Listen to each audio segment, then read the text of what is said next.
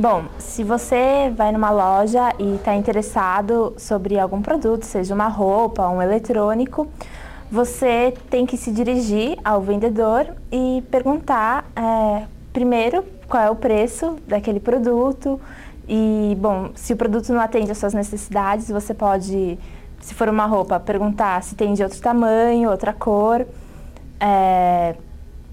ou se não tem naquela loja, você pode perguntar se tem em alguma outra loja, que às vezes tem em outro shopping.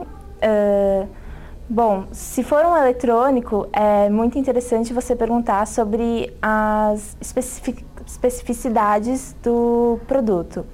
Por exemplo, um laptop. Você tem que perguntar, qual é a memória, quais são os atributos que ele tem e se estão de acordo com a sua necessidade.